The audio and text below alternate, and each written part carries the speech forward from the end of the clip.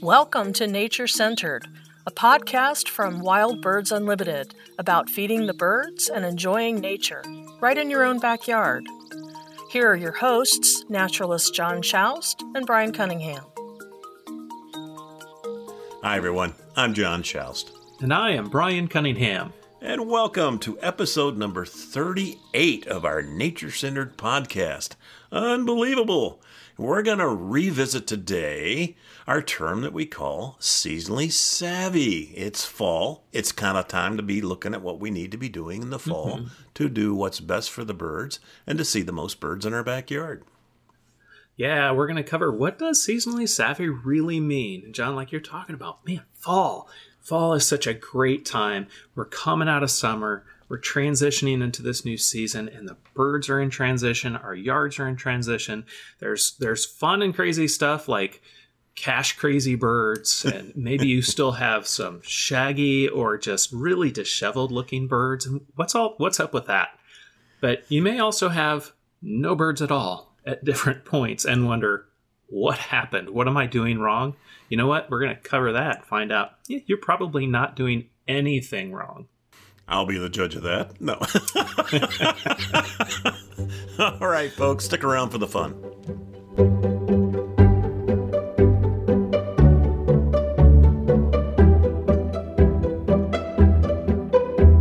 Okay, Brian, it's fall for sure. Lots and lots of things going on in my yard. How about yours? Oh, for sure. It's always such a fun season. One of the things I'm always looking forward to, well, there's so many things I'm looking forward to, but one of those are the visitors that are coming through, our fall migrants as they're passing through, and I'm trying to always capture them in my yard long enough that I can get looks at them, and not just looks, but close looks. Yeah. I've been having a blast. You know that creek I talk about off and on? That little man-made creek? What creek's that? Haven't you been listening to these podcasts? I love that one because in fall, we capture warblers coming to that creek. A lot of these little bouncy, colorful birds that don't always come to foods that you put out, but they love moving water and they like to bathe and drink. And I've had like 7 different species come to this little creek just outside of our kitchen window, and I've been geeking out over it. My wife has really been enjoying it. I'm getting things like Blackburnian warbler and pine warbler, American redstarts, northern parullas, nice, Tennessees. Now, 2 of the best are the bay-breasted warblers, and I had these 2 that keep coming in together, but My wife was super excited because she was the first one to see the black and white warbler come in and bathe and tell me about that, because so many of these fall warblers, most of them have some yellow on them and they all look pretty much the same. But the black and white's pretty easy because I bet you can guess why. It's the old joke, what's black and white and red all over? No. So watching all these little warblers is fun, but it's fun to hear them. But even like the black and white warbler has kind of a squeaky wheel sound to it. It's kind of reminiscent of that. Otherwise, the rest of the warblers just have like little squeak notes that you hear them do. So it's kind of neat. Yeah, it's funny, Brian, because most of them are fairly quiet this time of year, but when you do get that one that stands out, it's like even more impactful this time of year than it is in the spring, because it's a cacophony in the spring. There's so many things calling at the same time, but now they're pretty quiet for the most part. So when one does make a call or do a little song, it really does stand out. I know had a bunch of you and some of our other colleagues over late last week, and man, we had quite the show. It was late afternoon. We were all out on the deck having a little meeting and get together. And the warblers, many of the ones that you named coming to your water feature, were coming through my backyard, and it was on top of warblers. We had thrushes, and we had a Swainson's. Oh, that was so cool! And it was doing it. Doing that little call it does, that little one note, whistly note. Yeah, and boy, it just stood out. Knew immediately, Swainson's, that's very cool. But it was nice that it actually showed itself. Yeah, it had posed for us, basically. Most of these birds did. It was pretty amazing. The highlight for everybody, though, was the Wilson's warbler. Yeah, we got that Wilson's warbler, man. Yeah, awesome looks at a Wilson's warbler. But so, oh yeah, still some if you've never good seen a Wilson's, that Yeah. Wilson's is a nice yellow bird and has a black cap like a little beret. Yeah. And it's pretty much across North America at some point from spring through fall. But it's Just not one of neat those little that you see, on a real regular basis, like routine basis, like some of the other warblers coming through. So that, especially in my backyard, I think that Yeah. may have been the second time. I think we did have it once before in the spring a couple of years ago. But I think that's the second time I've had one show up in my backyard. Oh, so yeah. that's And your really wife was cool. so excited, she came running out with the binoculars. Where is it? Yeah, that was cool. All right, well, let's take a few seconds and take a look at what it means to be seasonally savvy. We've used that term a lot, and I think we've kind of explained it here and there in some of our other podcasts. But it's one of those reoccurring things that we're going to revisit on a routine basis going into the different changing seasons quite often, because it really is so important if you're a person who loves nature in your backyard, if you love watching birds in your backyard, if you love feeding birds in your backyard, you can up the experience tremendously by being seasonally savvy. So let's take a few seconds and look at that.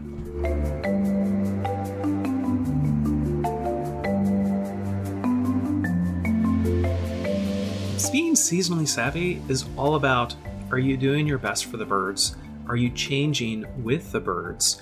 And maybe changing up your feeding program, what you're doing in your yard, so that you're going to attract the greatest variety of birds and get the most fun out of this hobby of feeding the birds and just watching nature.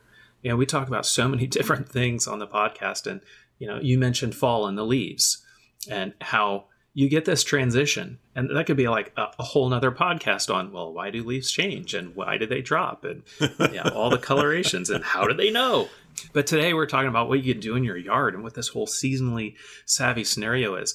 And it's talking about my creek and having that creek in fall and to capture these different migrants coming through is really fun. And one of the fun things that we...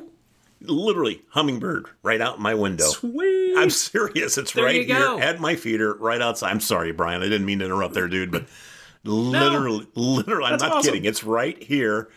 And here it is, first week of October, and I've still got a hummingbird. That's amazing. That's excellent. So- It's the late ones. Yeah, It's the last yeah. of the ones coming Yeah. through. And that's what we Cool. do. We celebrate all these birds. It's so much fun. Sorry, I didn't mean to, but just had to share. Oh, and I love that. I mean, sharing about the hummingbirds coming through. I was helping with a bird walk this last weekend, and someone was saying, "Oh, I haven't had any hummingbirds anymore. They seem to all be gone." I said, "Don't take down your feeders yet. Those That's part of last being- of the hummingbirds will still be coming through the Midwest through October, and you can still capture them." I mean, we've got folks in our predominant listening focus throughout North America. That some folks don't ever take down their hummingbird feeders because they get hummingbirds year round. Some of them move in and out, but then you got, like in the Pacific Northwest, you got hummingbirds that are there. So many more are staying there for the winter. Yeah. And that's one of those seasonally savvy things of make sure your Absolutely. hummingbird feeder stays up, stays fresh with the nectar, because you never know who's going to show up.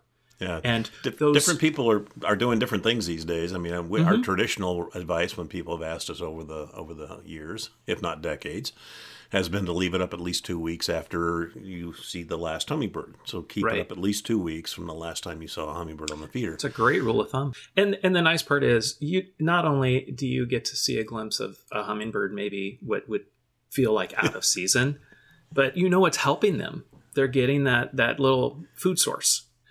One of my favorite foods to put out, especially in fall, would be variations of bark butter, because it's so high in fat and proteins. And you have different things where there's a spreadable bark Yeah. butter, like you could put it on a tree trunk or a feeder or something else in your yard. But then there are also these bark butter bits, which are little like suet balls, little nuggets for the birds. And they're great. I get all sorts of activity on those. And I love watching those birds come in and eat them and know they're getting that food bump. And I get to watch them. Yeah. So yeah. really cool. Yeah. But then there's the other scenario, those birds that aren't migrating through, but they're like something you talk about being cash crazy. Yeah, that's is that dollar and bill? That's right. Yeah, I got a great story on this, Brian, because the chickadees and the titmice and the nuthatches have been going crazy at my house over the last probably 10 days. Just a constant stream of activity to my hopper feeder, and these guys love to do in the shell seeds as opposed to like a no mess with out of the shell, because they take these things and they hide them, and what they're doing in caching is literally building up their winter food supply by taking seeds now and stashing them one at a time in some crevice inside of a tree, or underneath a rock, or underneath the shingles on your house, or in your siding, and one of the great story part is you've seen my house. You were over here a couple of days ago, and one of the things that we did this last spring is to demonstrate to some folks on a video you and I shot about the brush piles. Yeah. That I've made around my yard. And guess what? Over the weekend, guess where those chickadees were hiding those seeds? No way. They were using the brush piles?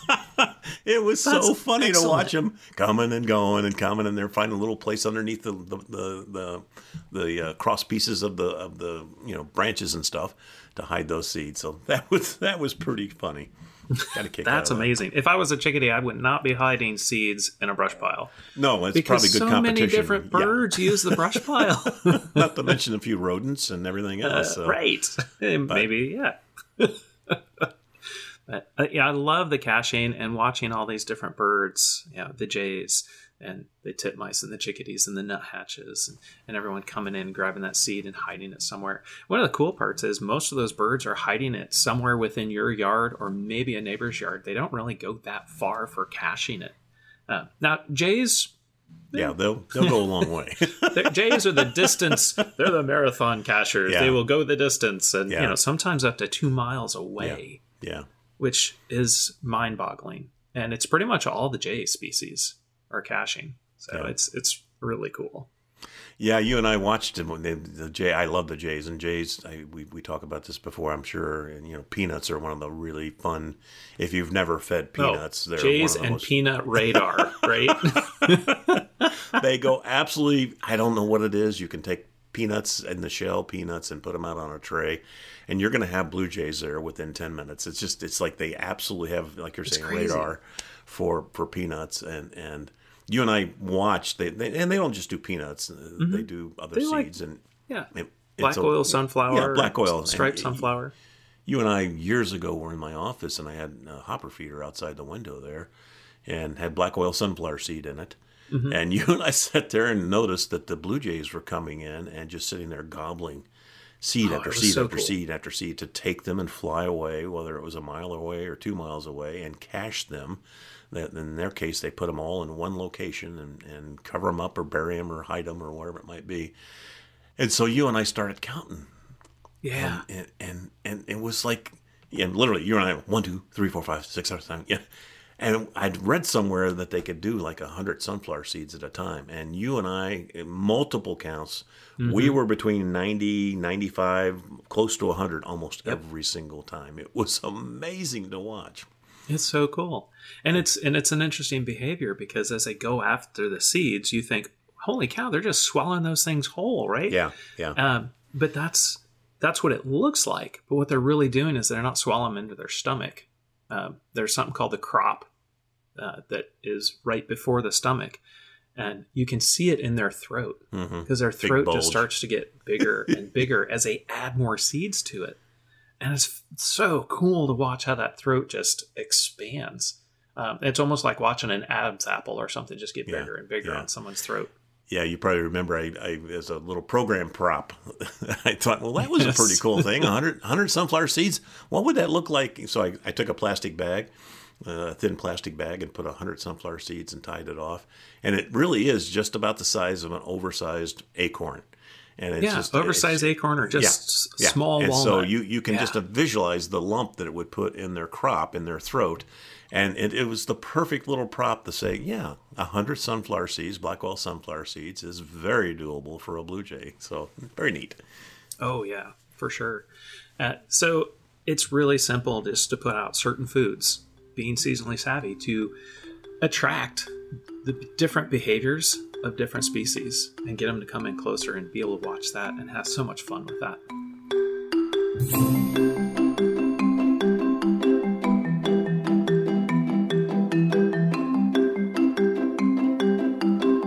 One of the things we've talked about in numerous episodes is again, habitat and all the different kinds of native plants that you can put out. And of course, we love it because it provides insects for our insect-eating birds. It provides nectar for our hummingbirds. But this time of year, it provides seed for our seed-eating birds. And unfortunately, the natural... And I confess, I'm a guy who likes things neat and clean and orderly. So I've had to really control myself and change my ways in regards to deadheading. Or, you have the end of the season and you've had these beautiful wildflowers and now they look like all these dead skeletons and But resist the urge and leave those seed heads from those wildflowers right where they're at. John, I changed my perspective on that a while back. I see those skeletons of stalks with seeds on them, and I think they're little miniature bird feeders. Yeah. That doesn't look ugly. Those are little natural bird feeders, which That's actually exactly what they are. They really are. Yeah. Yeah, there's another thing about being neat and tidy, and fall is a great time where everyone loves to pull out all of the nice machinery for their yard, and you just hear each weekend as everyone's blowing their leaves everywhere, right? Yeah. Oh, jeez. Yeah. But if you look, changing that perspective and being seasonally savvy and looking at your leaves in your yard, any leaves that you can leave in your yard, the benefit of that is natural foods like caterpillars that overwinter in leaf layer. And if you can leave some, even if it's just a corner of your yard, or maybe it's flower beds, leave lots of leaves up in there. That's going to let all sorts of different caterpillars pupate up in there over winter and be a food source for the birds. Some will actually go foraging through there, but then also when they emerge in the spring. Well, you and I are going to talk about sparrows on our next episode, and one of our favorite things to watch is the song sparrows doing the song sparrow samba, as I affectionately call it, where it's... Well, I always appreciate watching you demonstrate the song sparrow samba, too. But they, a lot of leaves, and that's exactly what they're doing. They're looking for seeds down in the leaf litter, maybe even a few insects here and there. But they do this little skip hop, and they rake the leaves with their feet to get down underneath the leaves to see what's down there to eat. So that's a perfect example of why those leaves are, important, and the fact that there's a lot of food available to the birds, and they know how to get it. Right. We haven't really talked a whole lot, except for bark butter, and a little bit about peanuts, but a lot about the foods, the bird feeding. What do I need to change up this time of year in regards to meeting the needs of my birds and the changing variety of birds? And what's that food? It's millet. It's absolutely millet. Yep. Millet, and with a ground feeder. Oh, yeah. In fact, this last year, I added a second ground feeder to my yard because I'm getting more and more of these sparrows coming in. And I can't wait till that next episode where we're going to really dig into our spectacular sparrows and just how cool they are, and so many little fun facts and attracting them in. And millet really is an amazing food to be seasonally savvy with as you now move into fall and winter. And the best way to capture a lot of these birds is to have that food out now. Absolutely. Especially as they're going to start migrating back in, because they're going to be looking, where can I find a good food source? So with the caching going on, with the caching going on, I'm one that I'm very traditional in the sense of I've got my hopper. It's my foundational feeder. It's out, every single day. I keep it filled every single day. It is the one tried and true feeder that's in my yard that the birds know about and going to come to over and over again. And that's where I've got in the shell seeds, a blend this time of year, like a Supreme or Deluxe blend. for my caching birds. And boy, the activity level there is just through the roof. We're going to put millet, start mixing a little millet, maybe a deluxe type seed that has a little bit of millet in there so that when, our juncos start showing back up and that type of thing, they're ready to go. I will probably put some additional high-fat, high-protein stuff out. As it starts cooling off, I'm gonna make sure that we have plenty of high-fat suets and suet cylinders and that type of thing out in the yard to attract all the woodpeckers and, again, a lot of our other woodland birds. So there is a lot you can do. And there's a couple of things that we haven't talked about yet, Brian, and I know you already mentioned water in your yard with your stream. But, having that water ready to go and ready to go through the winter is an important thing that you can get ready for right now.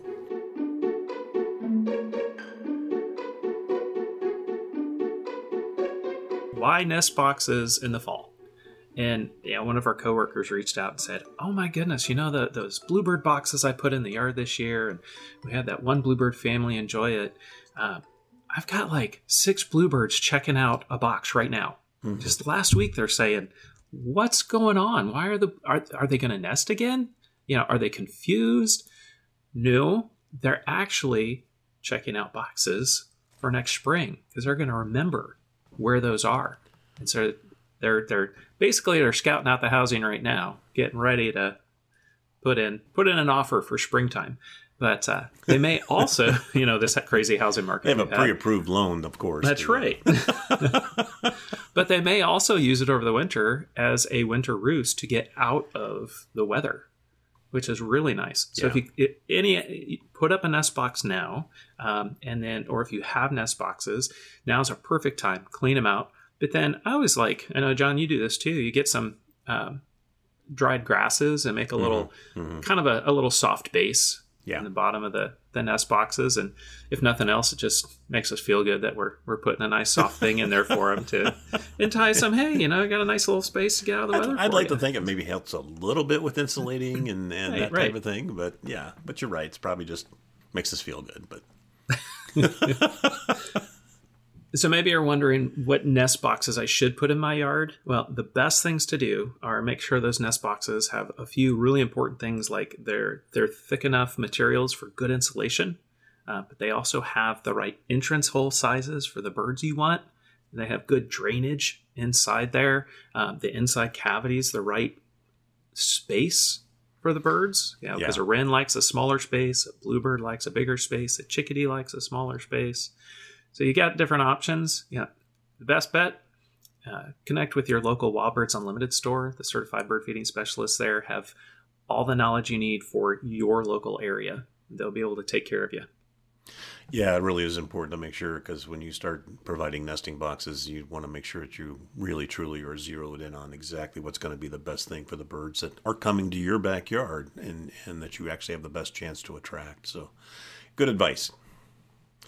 So, Brian, how about your goldfinches? My goodness. Tons of goldfinches. Of course, they are going through molt right now, big time. Their males are losing that beautiful lemon and yellow and black, plumage that they've had all summer long. And now they're just kind of this drab, grayish green, and they're mottled. They're in the middle of the molt, but because of that, they have the need for a tremendous amount of protein.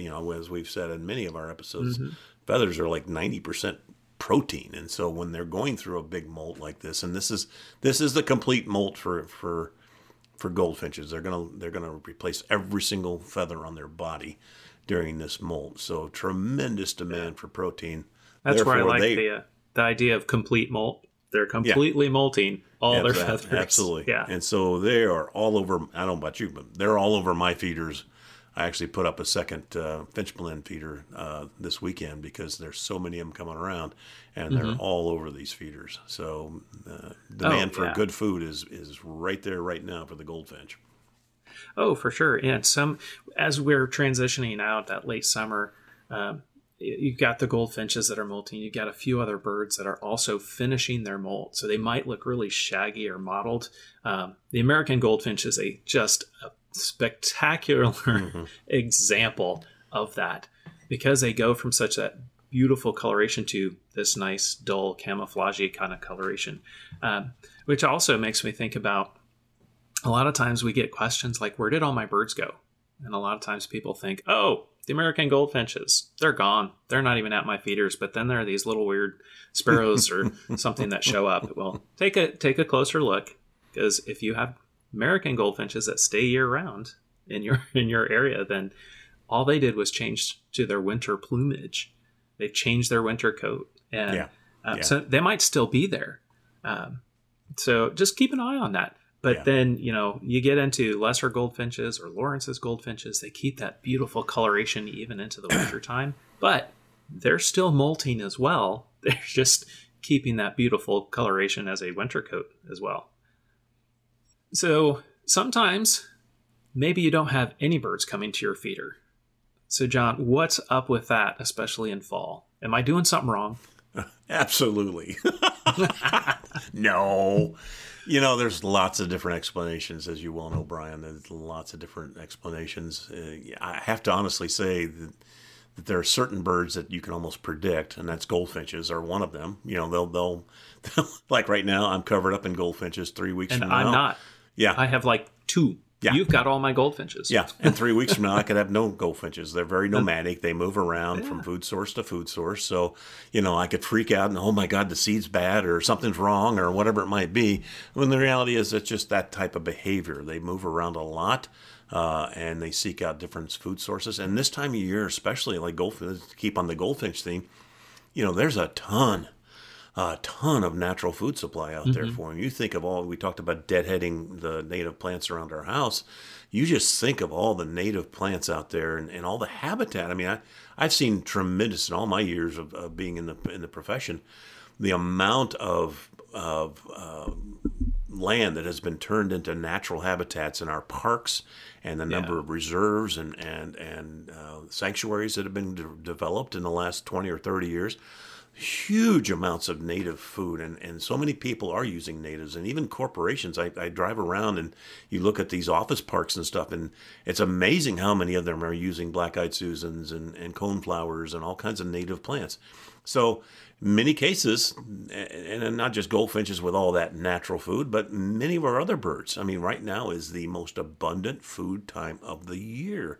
You've got acorns and nuts and walnuts, and we talked about the dogwoods. We talked about the fruiting plants, the dogwoods, and the different varieties of dogwoods, and the crab apples, and the hawthorns.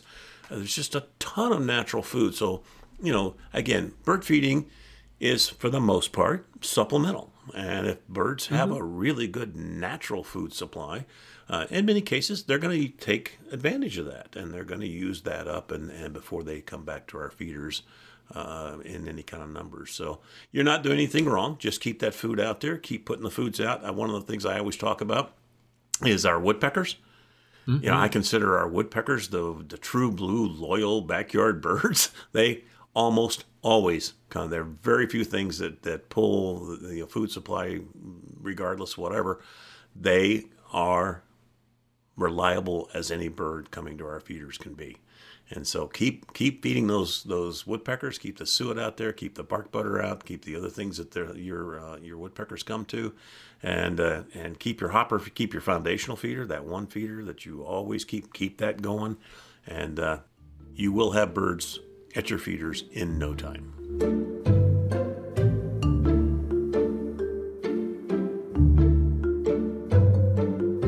All right, Brian, I think we're about as savvy as we're going to get this season, so I think it's about time to wrap it up.